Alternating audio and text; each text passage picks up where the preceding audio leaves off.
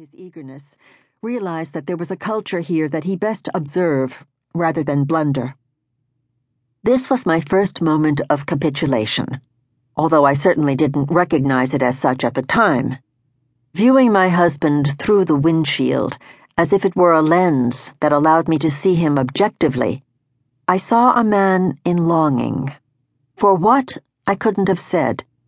But my annoyance at his enthusiasm for a pre-dawn adventure dissolved. He was thrilled to be there, lured by the mystery of wolves, hoping to experience something new. I couldn't fault him on that.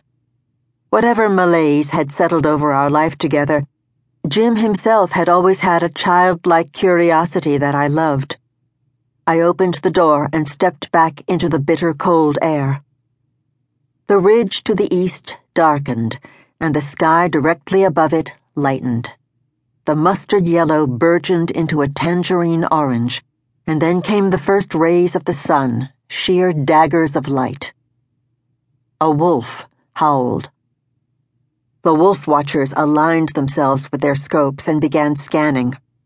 Jim opened his mouth to ask a question, and I put my mitten against his lips and shook my head.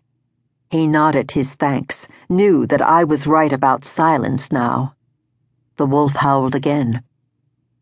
Jim looked over his shoulder as if the beast was about to pounce on him, and then did a quick 360-degree search. I thought he was startled, maybe frightened, but then I realized that the look on his face was deep calm, intense concentration. That howling wolf spoke to his heart more directly than the cries of our babies had. That night, while Jim was in the shower, I called Barbara from our room at the Mammoth Hot Springs Hotel and told her, "Your father has fallen in love with a female alpha wolf." "Meaning?" I could hear the background clanking of dinner pots. "There's this culture of people who go into the park every single day, and they stay all day looking for the wolf packs." "Why?" "I don't know." "And this has what to do with Dad?" "I think he does know." "Call Mark. Have him talk to Dad." "Mark," I said a few moments later, "I think your dad is considering joining a wolf pack." Mark laughed. "Sounds about right." "It does? How so?" "He has that wandering in him." This almost offended me. "He's never wandered from us." "No, but essentially he's a nomad." Separate, quiet, restless. Yes, the word fit, but I didn't like it. "That's crazy," I said. "What are you talking about?" "It just always seemed like he needed a passion." Mark hesitated, not wanting to hurt my feelings. "He's always been a little bit sad. Not a lot, but a little bit." "And a wolf pack is going to make him not sad?" "It might."